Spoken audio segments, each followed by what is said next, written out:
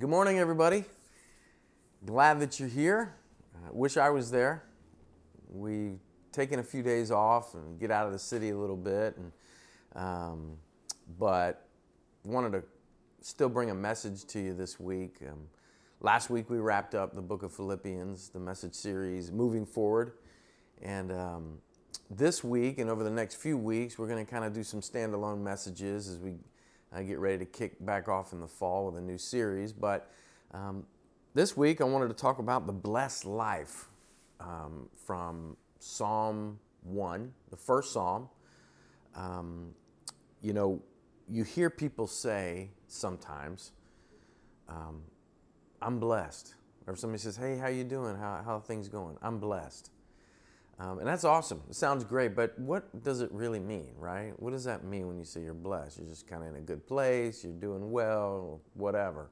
So I want to look at that this week and see what Scripture says about living a blessed life. And so we're going to look at the first Psalm, and we'll just read the whole thing. The whole Psalm is only 6 verses long, so it's not too long, but we're going to dive into it this morning. And so beginning in verse 1 of Psalm 1, it says, Blessed is the man who walks not in the counsel of the wicked, nor stands in the way of sinners, nor sits in the seat of scoffers. But his delight is in the law of the Lord, and on his law he meditates day and night. He's like a tree planted by streams of water that yields its fruit in its season, and its leaf does not wither, and all that he does he prospers. The wicked are not so, but are like chaff that the wind drives away. Therefore, the wicked will not stand in the judgment, nor sinners in the congregation of the righteous. For the Lord knows the way of the righteous, but the way of the wicked will perish. Let's pray. God, thank you for your word. Thank you for the eternal truth of it. God, may we see that. May we hear that this morning. Not my ideas, not my thoughts, not my heart, Lord, but the truth of your eternal word. Speak to us this morning as we seek after you. In Jesus' name, amen. So the blessed life, or the righteous life, the happy life. The psalmist in this passage sets forth basically two ways of life. The righteous and the wicked, or the blessed and the perishing, as we'll see. And we all have the choice of which we will live. The Hebrew word here for blessed or blessed is asher, which literally means happy. And the root of that Hebrew word means to go straight, to go forward, to advance or set right. It's to proceed. So it's got movement to it, right? It's this movement of a happy life and towards happiness and walking in happiness. When we think about wickedness, we kind of cringe or struggle with that idea, right? Because we think of wicked, we think of witches and cauldrons and goblins or whatever. We think of these evil kind of pictures and stereotypes that we have. But this Hebrew word used in this passage of Scripture, in this psalm, is rasha, is what it is literally in the Hebrew, and it means ungodly, right? So it means living life, it means making decisions, my plans, my priorities, in opposition to or not according to or in accordance with God's desires and God's designs for me. Ungodly. And so every one of us are either living this righteous life, which is in accordance with God's will, God's design, or not. And the psalmist lays it out for us here and what it looks like. And so he kind of pits these two against each other. As we go through this, you'll see this way of living, this blessed, righteous life, this happy life moving towards and in godliness, and this wicked life, which is actually moving in opposition to God's desire and God's plan. And as Christians, every one of us, we're either we're either regressing or progressing in righteousness. I need to change that. So as Christians, we're either progressing or regressing in walking in godliness, in walking in this blessed life.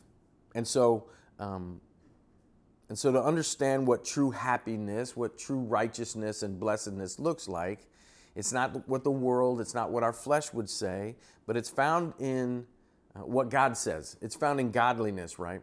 And so we see the blessed life is revealed in a few ways here in opposition to an ungodly life, a life that is perishing. And I want us to look at three things. First of all, it's revealed in the way that we think. He says there at the very beginning, blessed is the man who walks not in the counsel of the wicked. The blessed life is not found in wicked counsel, ungodly counsel and the way and that way of thinking. See, the perspective of the world, the perspective of an ungodly attitude or ungodly way of thinking is me first, right? And that's in the world all around us. That's in the culture all around us. We talk about that all the time. And so he's saying the blessed life, the blessed man is not one who walks in the counsel of the world, the counsel of the ungodly, the counsel that says, I'm looking out for number one. I'm looking out for me first, right? Because in the world, misery loves company, right? So you can get somebody to say or to agree with basically anything you want. And so in the world, the priority is making myself happy, making myself feel good about myself. And so we're all so desperate to be liked. And so when we get counsel that is not godly counsel, we're basically getting counsel that is wrong-headed in that it's just seeking to find immediate pleasure. It's just trying to find immediate answers, temporary answers that aren't necessarily focused on what God wants for my life. And so he's saying this leads to destruction. I think about Michael Jackson. He passed away a few years ago, and he had this real issue you see in the press and looking at his life. He had this real issue with prescription drugs, and the testimony of people around him, family and friends, was nobody would warn him. Nobody would call him out on it. Everybody just kind of gave him what he wanted and went along with him, and they did not do Michael Jackson any favors, and eventually he perished from it. And so that's what happens in ungodly counsel. That's what happens in life when we just seek to surround ourselves with people who just tell us we're okay and that everything is good. He says the blessed life is not walking in that kind of counsel. The blessed life is found in seeking godly counsel. He says, blessed is a man who walks not in the counsel of the wicked. And a little bit further down he says, but his delight is in the law of the Lord. Right? Charles Spurgeon said, man must have some delight, some supreme pleasure. His heart has never meant to be a vacuum. If not filled with the best things, it will be filled with the unworthy and disappointing things. See, without the Word of God in our lives, we are putting our hopes, we're finding wisdom in temporary, disappointing things, but the Word of God is a treasure. And the psalmist here is saying, the blessed life is the life that pursues after God, pursues after God's Word. The psalmist wrote in Psalm 119, verse 105, your Word is a lamp unto my feet and a light unto my path. Now, do I believe that? Do I believe the Word of God? Does the Word of God, does Scripture, does spending time in Scripture, seeking after God's voice in my life, is that exciting? He says his delight is in the law of the Lord. Are you expectant when you come to the Word of God? Or is it a hassle? right? Are you expecting God to speak, to give you counsel as you seek His face, as you seek Him in His Word? Because when we set the Word of God at the center of our lives, if we have a daily intake of God's Word, that's God's counsel. That's godly counsel, and that is the way to live a blessed life. That's the way to walk in the pleasure of God and in His guidance and in His direction. Ralph Waldo Emerson wrote, "I cannot remember the books I've read any more than the meals I have eaten. Even so, they have made me." See, the way that we think, what we read, where we get our counsel, where we get our direction, makes us, and we don't even realize it a lot of times. But the Word of God is vital to our happiness. It's vital to our joy. It's vital to living this life of blessedness. Psalm 16:11 says, "You make known to me the path of life. In your presence there is fullness of joy. At your right hand are pleasures forevermore." We've got to believe that. We've got to put our faith into action by seeking out the counsel of God in His Word, in Scripture. Delight in the law of the Lord and meditate on it, he says. And on His law, he meditates day and night. You know, in Eastern philosophy and meditation, the goal is to have an empty mind, right? Which is dangerous, which is pointless. But the goal of Christianity is to fill my mind with the Word of God, because in it, it transforms how I think. It transforms how I see life. It gives me counsel for living. A lot of people give up on the Word of God because we're simply reading it. We're not meditating on it. This word in the Hebrew means to ponder, to murmur, to mull over. It gives the picture of, you ever see somebody walking? I know you do in New York City, and they're mumbling, kind of talking to themselves. We chew on the Word of God. Spend time, take time and get in Scripture.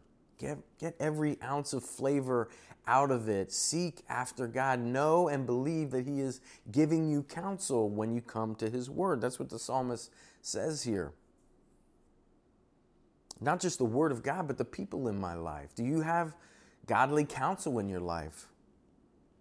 When you're talking to people about things you're going through, or your friends, and you're kind of sharing with one another, and they give you advice or they give you their opinions, do you have a filter in your heart and in your mind that says, is this godly counsel? Am I getting godly counsel or not? Do I have people around me that are encouraging me in my faith, that will say the hard things to me at times to hold me accountable, the true things? Because if we're not careful, we'll all just put people and books and podcasts in our lives that are just affirming and just our yes men, yes people in our lives. And what kind of counsel are you? The challenge here also is for me to be that kind of counsel for those that I care about and who God has put in my life. God wants to use me in other people's lives. He wants to use you in people's lives around you to give godly counsel. How are you determining what voices you listen to? Is the question, is this godly counsel? Does this line up with the Word of God? Am I putting everything through that filter or not? What is influencing you? Now, I ask you that question this morning. You may say, well, Jesus, that seems like the right answer. Well, how is Jesus influencing you? Is it just this osmosis, you think, because you're a Christian, you prayed a prayer years ago, and so now you just kind of say that you're seeing life through Jesus's standpoint, and you just try to live life that way? No, it is an action. It is coming to the Word of God. It is seeking out godly counsel. It's this progression. It's this movement towards Him. I remember years ago I took some students, I may have shared this story before, to a evangelism conference, and we heard a pastor, David Nasser, speak, and he gave this example of, at the time, the WWJD bracelets were huge, what would Jesus do? And he said, so many of us, we think we're going to get in a compromising situation in some certain circumstances in our life, and temptation is going to be there, and we're going to be, in a situation with someone we're dating or in a relationship, a compromising situation, on the verge of sinfulness, and we're going to look at that bracelet, and God's going to throw us a Hail Mary, and we'll be like, oh yeah, what would Jesus do? But what Jesus would do would be not let himself get in that situation. It starts way before that moment.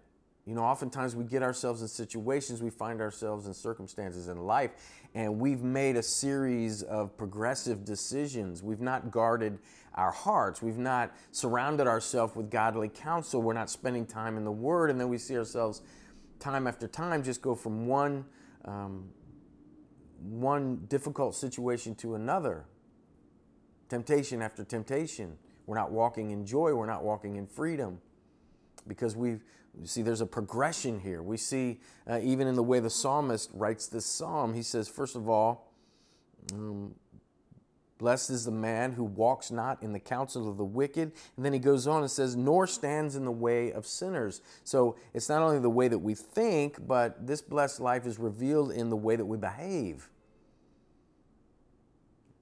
The blessed life is not, he uses this kind of comparison again, it's not walking in step with the world. The Hebrew for stand, he says, nor stands in the way of sinners, means to stop or to stay, right? So I'm allowing this ungodly counsel into my life. I'm seeking counsel. I'm seeking advice. I'm seeking the way that I should think from the things of the world, and then I'm allowing it to stay there, and I'm allowing it to become a part of my life in the way that I think.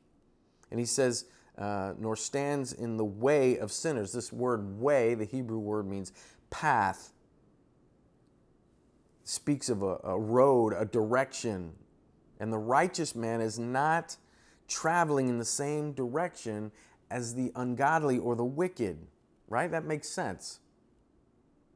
So where are you finding your standards for living? Are you finding it in the world? Are you finding it in popularity and getting ahead and in self-preservation or self-worth? All of these things, the way that I think, the way that I input information into my life becomes the way that I live, right? Like Descartes said, I think, therefore I am. It's a progression. And these things, when I'm finding my counsel in the things of the world, the things that are logical to society or culture at the time, they lead to sin. They lead to a life spent seeking to fulfill my fleshly desires, right? My fleshly impulses. And that's the way the world thinks. And they think that's, the world around you applauds that, right? If it makes you happy, it can't be that bad, as Sheryl Crow sang. But here's what God's word says, Galatians 5:17. For the desires of the flesh are against the spirit, and the desires of the spirit are against the flesh. And for these are opposed to each other, to keep you from doing the things you want to do. So you see, the life lived in God's blessedness and in God's happiness is lived in seeking Him first, is seeking His counsel and then walking according to that counsel. But the way of the unrighteous, the way of wickedness is to not seek after the counsel of God and seek after the counsel of the world and then to live according to that. And those are opposed to each other. So the blessed life is not walking in step with the world, but it is walking in obedience to the counsel of God. Like I said, this is a progression. So when I'm seeking the counsel of God, when I'm spending time in the Word of God and in prayer, there's a promise. He says in verse 3, He is like a tree planted by streams of water that yields its fruit in its season. Its fruit. What fruit? It's the fruit of the Spirit in my life. It's the fruit of God in my life, right? Living in obedience to the leading of the Holy Spirit and the voice of the Holy Spirit that speaks through God's Word, speaks to me. And part of that godly counsel is accountability. And so I'm living my life in accordance with God's word, in accordance with God's Spirit leading me. He's producing holiness in my life. I'm walking in victory over sin. I'm not just walking in the path of the world around me and with the priorities and the fruit of the world around me. This is why discipleship is done in relationship. That's why we have discipleship groups. That's why we have small groups. That's why I'm always encouraging you to get into relationship, to do life together, right? To walk together so that we might give one another godly counsel, we might press one another towards Christ, and we might hold one another accountable in that counsel to the way that we live, the fruit that we produce in our lives. Does your life, do your habits, do your desires look identical pretty much to your lost friends and family? And sometimes we say, well, I don't want to be judgmental. I don't want to come across as, legalistic or judgmental. But listen, when we compromise, the Bible tells us it's a slippery slope. If you compromise your convictions to make your friends, your ungodly friends, comfortable, then you're walking in disobedience. You're being influenced more than you're influencing. God is not using you in the lives of those around you because there is no difference. And eventually, those convictions that you once had, that your heart was sensitive to because you were seeking God, you were seeking Him in His Word, your heart was pliable to the Holy Spirit. We hear His voice when we're walking with Him. It becomes callous because over and over again, I start to make compromises. And just like the psalmist said, it's a slippery slope. And that leads to this final point, and that is, it's revealed in where we belong. He says in this passage, blessed is the man who walks not in the counsel of the wicked, nor stands in the way of sinners. So how I think, how I behave, nor sits in the seat of scoffers, where I find that I belong. My own personal life is proof of this slippery slope that compromise and sin places in your life and leads to in your life. I remember there was a time in my life I was raised in a Christian home. I prayed to receive Christ as a child, but there became a time in my life when I got into high school where I began to make small compromises and then larger ones and didn't even realize what was happening necessarily, although when I look back, I really did. But I ended up in places I never thought I would be, doing things I never thought I would do. It's this progression again. So the blessed life is a life that's not comfortable in the world. This word scoffers. See, he says, neither do they sit in the seat of scoffers. One of the schemes that Satan uses in a Christian's life is a lot of times he'll begin by turning us against other Christians or turning us against the church, right?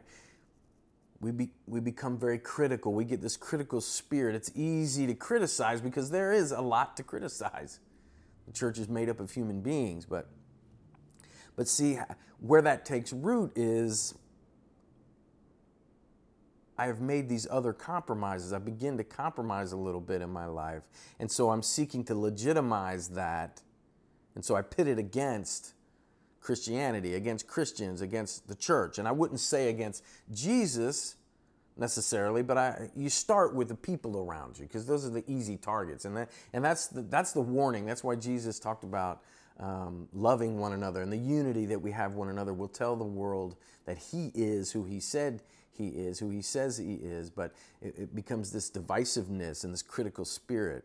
C.S. Lewis wrote in Screwtape Letters, Uncle Screwtape talking to his nephew Wormwood, the demon, as he's trying to influence Christians in mankind. He says, if a man can't be cured of church going, the next best thing is to send him all over the neighborhood looking for the church that suits him until he becomes a taster or connoisseur of churches. See, the psalmist is saying here, don't sit in the seat. Don't begin to get comfortable with the mindset of the world. And that's what happens when we seek after ungodly counsel, when we're not getting our counsel and our advice and the principles for living from the Word of God and from the people of God. And we begin to make compromises, begin to allow sin into our lives. And then sooner or later, we begin to just get comfortable in that and taking on the mindset of the world. And we begin to belong a little bit too much in this broken, lost world. And so we begin to throw rocks at Christians. We begin to attack the church because the rest of the world is doing that. And that's easy because there are problems, there are issues, but it's a sign, this critical spirit, that I'm beginning to get too comfortable in the world, because my heart for the church, my heart for other Christians should be one to hold accountable in love and to be an influence and to be part of the solution rather than sitting back and throwing stones. And so not only scoffing at Christians, but it begins to seep into our spiritual life too, our walk with Christ and the truth of Scripture. We begin to reinterpret what is true based on the culture that I'm getting my influence from, right? That I'm eventually trying to appease and walk in step with and I'm trying to be accepted in. I begin to make compromises and I begin to scoff at even the truth of what God teaches in His Word. Just yesterday, I was having a conversation with another believer, and this brother asked me about some difficult topics, like women's role in the church and in the family, and how the husbands and wives and how all that is set up. And then we began to talk about sexuality and some of the controversies that are happening and these conversations that are these difficult conversations for Christians at times. And they can be difficult conversations. But what we talked about was we started to dig into Scripture, not just what I thought or what he thought. We said, look at Scripture, look for this godly counsel. And when you look at Scripture, it's actually a lot more logical than Christians often communicate. However, the lost world ultimately will always be hostile to the message of Christ and the truth of God's Word. And we're not looking for that hostility. We're not trying to necessarily just engage hostility or where we disagree, but you can try to reword what Scripture says and to try and make it fit the culture and what others want you to say. In the end, they're not looking to agree. They're not looking at the same thing. They're not looking for godly counsel oftentimes. They're looking for approval and acceptance and the mindset of the world around us. And so while the world tries to move the line of what is right and wrong, there's a haunting that they are failing. Without Christ, see, God has set eternity in the heart of man. That's every man. He's created us in His image. And so there's this law of morality that C.S. Lewis talks about. There's this sense of right and wrong deep within all of us. Now, we're sinful, right? We're fallen. We don't always choose the right. But what that does is it creates a disdain at some point and even a hatred for anyone who claims to have victory over that battle, right? Have victory over that conviction of what is right and wrong. And so the world has decided just to move the line of what is right and what is wrong. And if you're a believer and you are finding your counsel in God's Word, when you're seeking Him first, when you're living according to those principles and according to the influence of the Holy Spirit in your life, that's not going to go along always, most of the time, with the standard of the world. You're going to inevitably come to some resistance. and nothing you can do except be true to those convictions, to live them out, not to be a hypocrite, not to be a convenient conviction type of person, but find eternal truth in the Word of God and led by His Spirit. And guess what? Love happens to be one of those convictions. We don't pick and choose who we love or how we love. We love unconditionally, sacrificially, all those things that God's Word teaches, that Jesus produces in us, but it's not at the compromise of truth. And so we're not really fighting the battle. We might say we're trying to influence the culture. No, what we're trying to do is find the path of least resistance.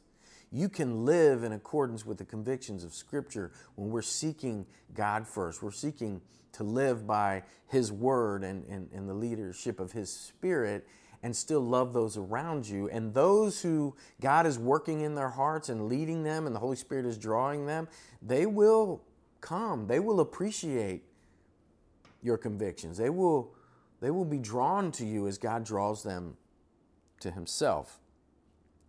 And this promise, there's a promise here in verse 4. It says, "The wicked are not so, but are like chaff that the wind drives away." And in verse 6, "For the Lord knows the way of the righteous, but the way of the wicked will perish." Listen, in the end, living a life of compromise, living a life of seeking after ungodly counsel and living my life accordingly and walking in sin and seeking to belong and be accepted in the world, it leads to death. It leads to perishing, to wasting away. The blessed life is walking in intimate relationship with Christ. Again, this is a progression. I'm seeking godly counsel. I'm seeking to walk in holiness, not to stand in the path of sinners. I'm not seeking to be accepted by the world and to belong and find my home here, but in Christ. Verse 2, he says, "On His law He meditates day and night." See, my attention is God, God's Word, God's desire for my life. And that promise in verse 3, "And his leaf does not wither, and all that He does, He prospers." Wow, what a promise.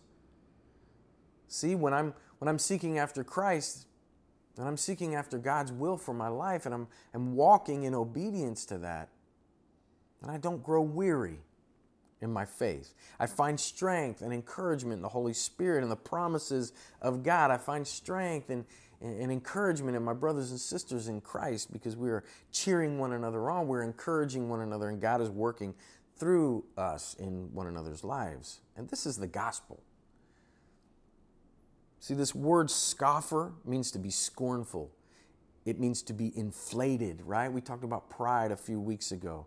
Pride is the sin that keeps us from coming to Christ in repentance, first and foremost. And pride, in this inflated idea of self, is what is keeping the ungodly and the wicked from knowing God.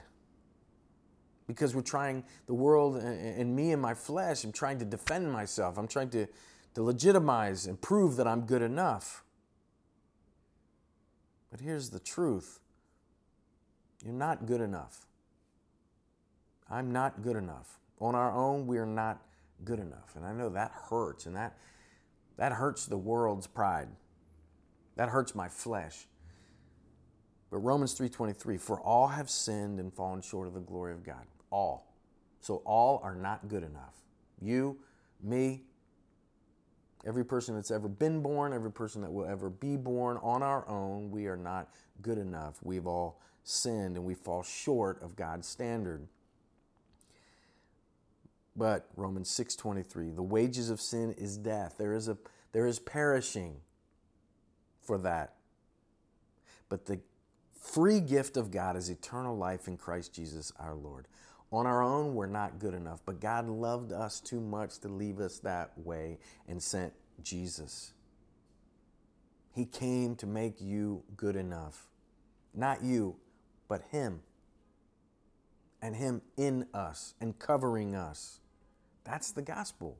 And through Christ, we can walk in this righteousness. We can grow in living in holiness. We can approach the throne of grace, right? We can We can come boldly to the Word of God. We can come with expectation that He's speaking to us, that His Spirit is with us. And we can live a life that's blessed. We can have happiness and joy. Christ offers that to every human being, every one of us this morning. He is the door to the blessed life, and He is the strength to walk in it and to live it. And so to seek godly counsel, to prioritize the Word of God in my life, to avoid the path of the lost world, walking in sinfulness and destruction, to find victory over my sin in my daily life, I find myself a stranger in a strange land. I know that I don't belong here. And the culture and the winds of confusion and what's acceptable or not or right today and wrong tomorrow no longer has power over me. I know that I belong and I am whole in Jesus Christ. And so I don't have to pursue the things of the world. I don't have to allow wickedness to direct my path. There's that beautiful promise in verse 3, talking about the righteous. It says he's like a tree planted by streams of water that yields its fruit in its season. Its leaf does not wither. In all that he does, he prospers. You see, when I seek God first in my life, when I am in the Word of God, this is a direct promise here. But his delight is in the law of the Lord, and on it he meditates day and night, mulling over Scripture, hungry for God to speak in my life in an everyday way. Prioritizing that. Hungering and thirsting after Him comes with a promise of prospering, of growth, of producing fruit, strength. Not prospering the way the world defines it, but prospering in the plans and the design and the purpose that God has for my life and has for your life. And that is the best life. That is the blessed life. See, in a world full of confusion, wickedness, it's everywhere, disappointment, depression, weariness. Because of Christ, we can be restored to God eternally, and not just beyond the grave, but today, even in such a world, we can walk in a blessed life. But that takes a daily choice. Just as the psalmist lays out here, there's a choice before us today. Am I gonna make the voice of the world the priority in my life? Am I gonna make the influence of the world give it first place in my life? And it's more than just saying, no, I'm gonna pursue God. No, it's organizing my life in such a way. If the things that I'm pouring into my life day in and day out, if I sit down and take an account of that, and if I add it up and it's more the world than it is God and His Word and His Spirit and His people, then I've got to make a change. I am on that slippery slope. And I will end up in places I never thought I'd be and doing things I never thought I would do. Or I will live a life wasted for the glory of God. Wasted. I'll just survive. I'll just get through. That's not the blessed life. That's not the life that God has created you for. And so let me encourage you today to make a priority of seeking godly counsel in your life, getting people around you who will press you towards Christ, spending time in the Word of God, that I might have discernment, not only discernment to know right and wrong, but the power to do it in my life, and to not stand in the path of sinners, not to look just like my neighbors and my lost friends and those that are broken and hurting around me, but I can live a life of hope that looks different. Victory over temptation and sin, growing in that victory as well. And finally, resting in Christ, belonging, a confidence that I live in the shadow of His wings, that He hears my prayers, and I spend time daily with Him. There's a song back in the the 90s, I think it was, and the words, I don't remember all the words, but one of the lines that just really gripped me was like, I know my God is faithful. I know he's on his throne. I spoke with him this morning. That picture is just a powerful one because it's true. God is with us. In Christ, we have access to the throne, to all his godly counsel, his influence, his direction, his protection. Oh, that we will walk in it today. That you would know happiness and joy even in the midst of this broken world. You can be at peace because you're at peace with God, and you know that this world is not where you belong. And you're just not quite home yet, but we will be soon. Let me encourage you today to live the blessed life is not necessarily what the world defines as blessed and highly favored. It is a life that is pursuing Christ. It's a life that is organized and prioritized around knowing Jesus, growing in my faith in him, growing in my obedience every day, knowing his word, being able to have conversations with those that are struggling and hurting around me, those that are lost, even the difficult conversations and subjects and topics that come up in our culture, in our society. We ought to be able to have logical conversations full of love, but that comes from knowing the Word of God. That comes from confidence in my walk with Jesus. A lot of times we do more damage than not because we're not confident in really what we believe, and so it turns into a debate or an argument, or we relinquish the truth. So let me encourage you today to spend time in God's Word, to walk with him. Know that you belong in Christ. You belong to him, and he has a plan for your life. Let's pray. God, thank you for your love and grace. Thank you, Lord, that there are times when we run off and we get on this slippery slope and we seek the approval of man. Lord, we seek logical answers in accordance with how the world thinks. God, and we think we can just pick and choose when we're going to be righteous or holy. But Lord, you've told us that it is an intentional walk with you daily, decreasing and Jesus increasing in us. Lord, that's not just something that just naturally happens in us because our flesh wants to be accepted. We want to have approval.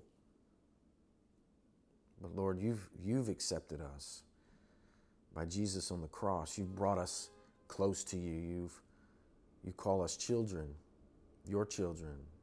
And you've shed your love abroad in our hearts through your Spirit. And so, God, you've called us to walk in such a way. And so God, I just pray that you'd help us this week as we go to prioritize spending time in your word, knowing that there are promises to produce fruit, to prosper, to not wither, to be strong.